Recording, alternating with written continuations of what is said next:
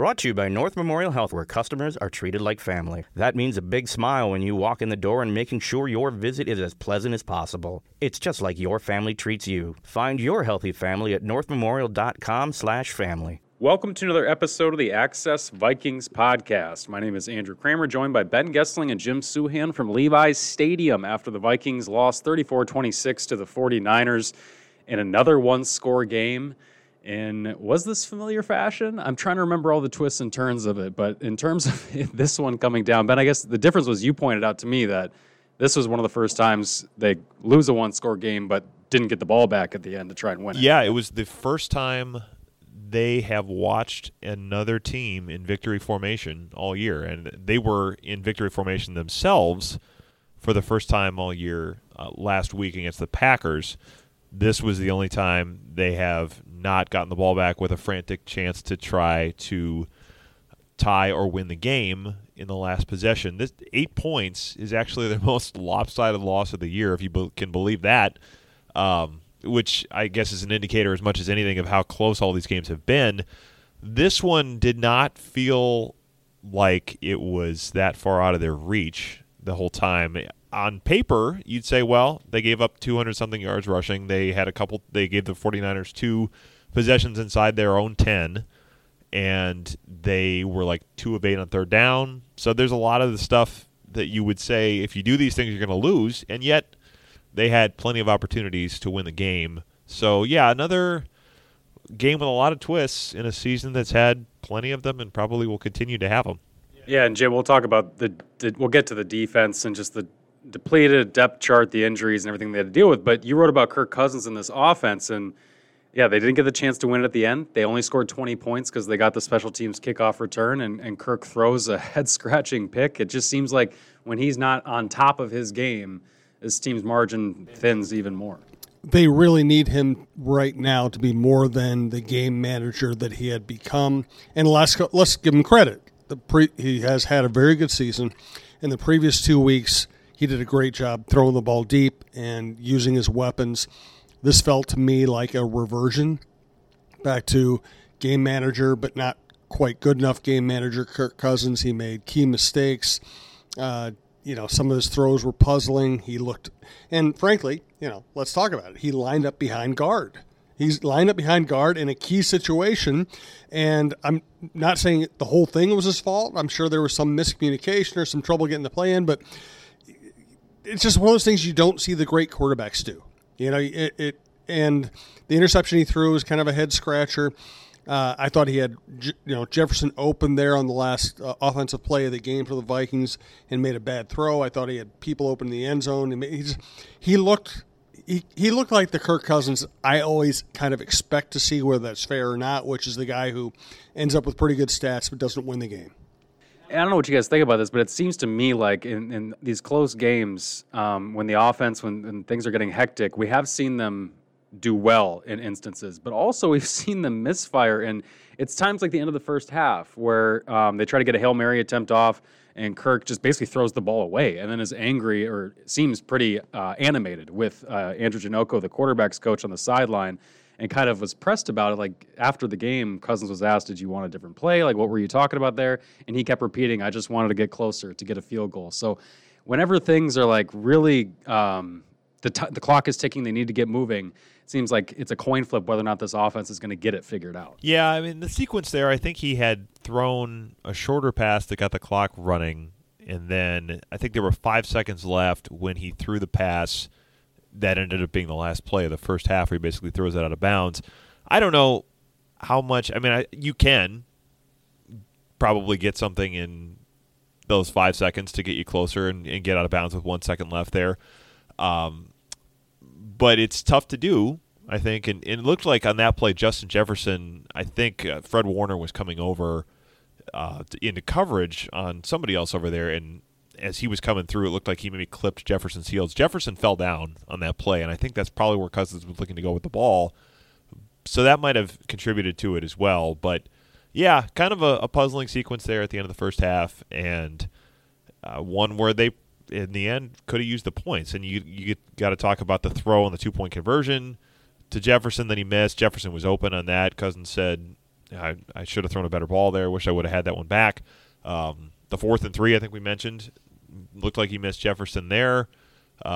Really, probably on the last play of the game, that looked like a ball that, if it's a little more accurate, Jefferson maybe comes down with. So lots of things to lament for him. And, yeah, it's one of those games where you can go back and say if a few things are different, it's probably a different outcome. I wonder how many quarterbacks have those games that maybe you don't pay as much attention to it because not everything is so high leverage. I mean, they have probably played more high leverage snaps this year than almost any team in the league. I mean, all of these close games, things get magnified. And that's not to give Cousins a pass.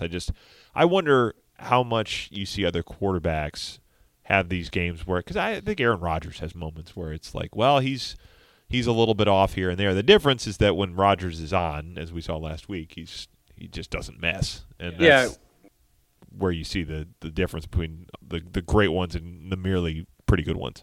Yeah, I get. Yeah, they're probably few and far between moments, but the one of Kirk lining up under Oli Udoh is going to go down like, I remember Tom Brady holding up the 4 when he thought it was 4th down on a Thursday night game last year. Yep. That one gets kind of memorialized, and then he goes on and wins the Super Bowl. But that's besides the point. That blunder by Kirk is just going to be one that it probably unfairly replay just because of how you just don't see that. You don't see that happen to anybody. The record, I guess. And I asked Kirk about that afterward, and he just said obviously he was motioning to guys trying to get him lined up and just kind of lost where the center was. They had to burn a timeout there, and then they come back to it. But, Jim, now that they lose Dalvin Cook, too, because now Dalvin Cook is out, dislocated shoulder injury. Ben, from what you've heard, this is just another injury to that shoulder area. He's had both of them worked on over the course of his years from high school to college to the NFL. It might be a decent time to lose him if there is any for the Vikings because you got Detroit on the schedule next. But I don't know if the way this offense is pivoted, Jim, does that make Cook's injury any more or less important to this team as you see this offense kind of pivot to trying to be aggressive and trying to push the ball downfield? It's a really good question. To me, the question is how will defenses now approach this offense? Because Cook's presence implied balance, even if they didn't have balance. You still had defensive coordinators going into games saying, well, we can't let Cook just run all over us. So it sets up everything they want to do. I would think that defenses now would be a little more willing to concentrate on the 2 wideouts and say, okay, if Alexander Madison beats us, then so be it. I just think, Cook's a great player, and he's a threat whether you're using him as a threat or not. Why does he fumble every time he gets hurt? Not that any of us has the answer to that. It's happened a lot. It keeps happening. And it seems like half the time he coughs the ball up, it's some kind of serious injury for him. Well, I remember on the one where he tore his ACL, I think part of the reason he fumbled on that, if I recall, was his hand went down to his knee. I think his knee popped, and I think he instinctively kind of grabbed for his knee and then didn't have 2 hands on the ball. But, yeah, you're right. It has happened. I think it happened in Seattle, maybe. One other time where he hurt his shoulder, he fumbled on it, or he gets the Chargers. There have been a few that have run together, but yes, it's happened a lot. And we see that Dalvin's got a fumbling problem with or without injuries, and clearly whenever he gets hurt, that exacerbates it, and he kind of forgets about holding onto the ball there, but drops it there. The Niners end up settling for a field goal. I think the Niners, they score a touchdown off the interception of Kirk. Yes, because that got down to the 2-yard line, they punched it in. Yeah, so just those interceptions end up really hurting what was a depleted defense. This defensive line didn't have any of its starters, what it would like to start in terms of Everson Griffin, Danielle Hunter, Michael Pierce, and Dalvin Tomlinson. How did you guys think they did? Because initially I thought they were holding the Niners offense down a little bit. They had hit Garoppolo 3 times on his first 8 dropbacks. They got the sack from Wanham early. They got the interception from Harrison Smith. It seemed like, hey, this defense might actually have something today. And then eventually it seemed like Kyle Shanahan realized, I should just run the ball and keep running it. Yeah, and that's the thing. The Vikings kept saying after the game they admired the fight, and that's all true. I think this it was an overmatched group. They played really hard. They played well early, and we all knew they were going to get worn down. And the 49ers were finally smart enough, I guess smart enough is the word, to just say, okay, we can overpower them. Why are we doing anything else? Yeah, and it just was one run after another, and they lamented, Zimmer did. Eric Kendricks was a little more diplomatic about it, but for the most part, they lamented the holding that was going on, they said, by the Niners offense.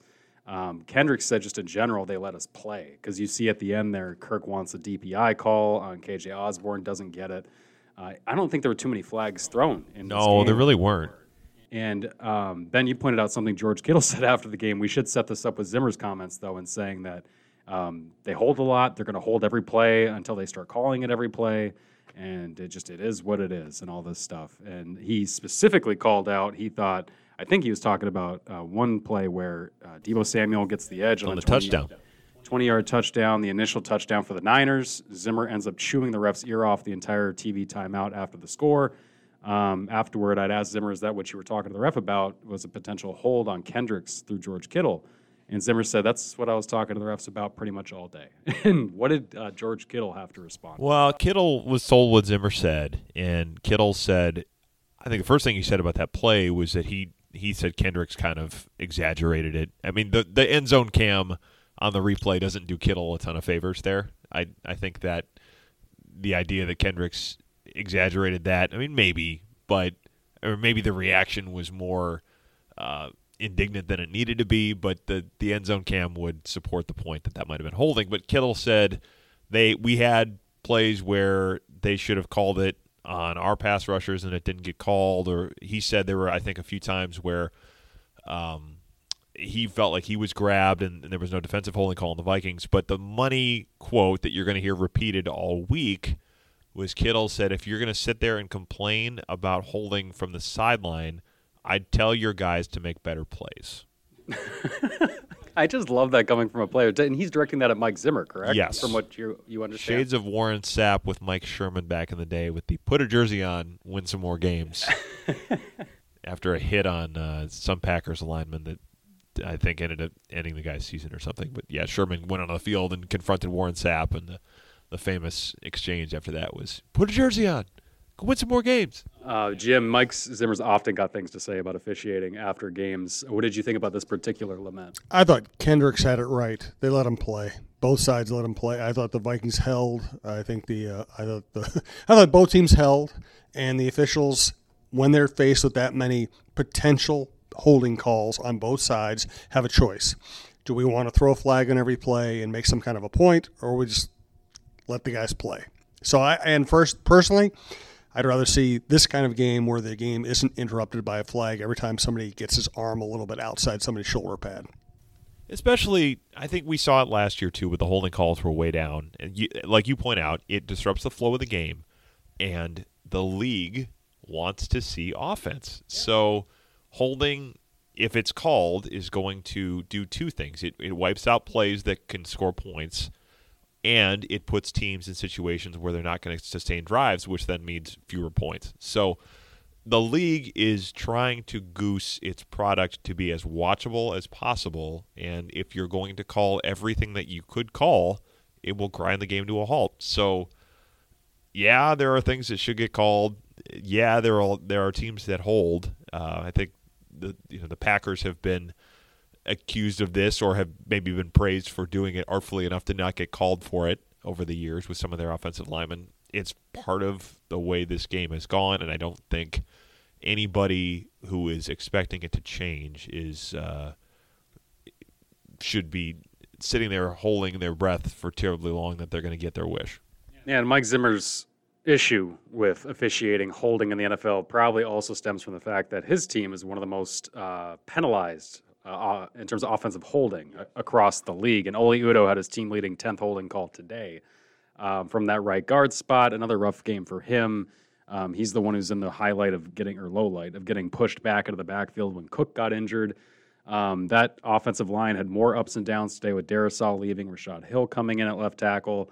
Although it doesn't sound like Darrisaw's injury was anything too serious, right? Yeah, it sounded like he was getting taped up and getting ready to go back in at the end of the game. I don't know. We know exactly what the injury was, but it sounds like it was not as severe as maybe Barr or Cook was. Yeah, and the Vikings, they didn't end up putting him back in for the last two drives that they had. And then they also lost Anthony Barr at some point. But with a hamstring injury. So we'll have to see about him moving forward in terms of whether or not he'll be available to the Vikings this time around. But other than that, I guess the bright spot, Kene Nwangwu.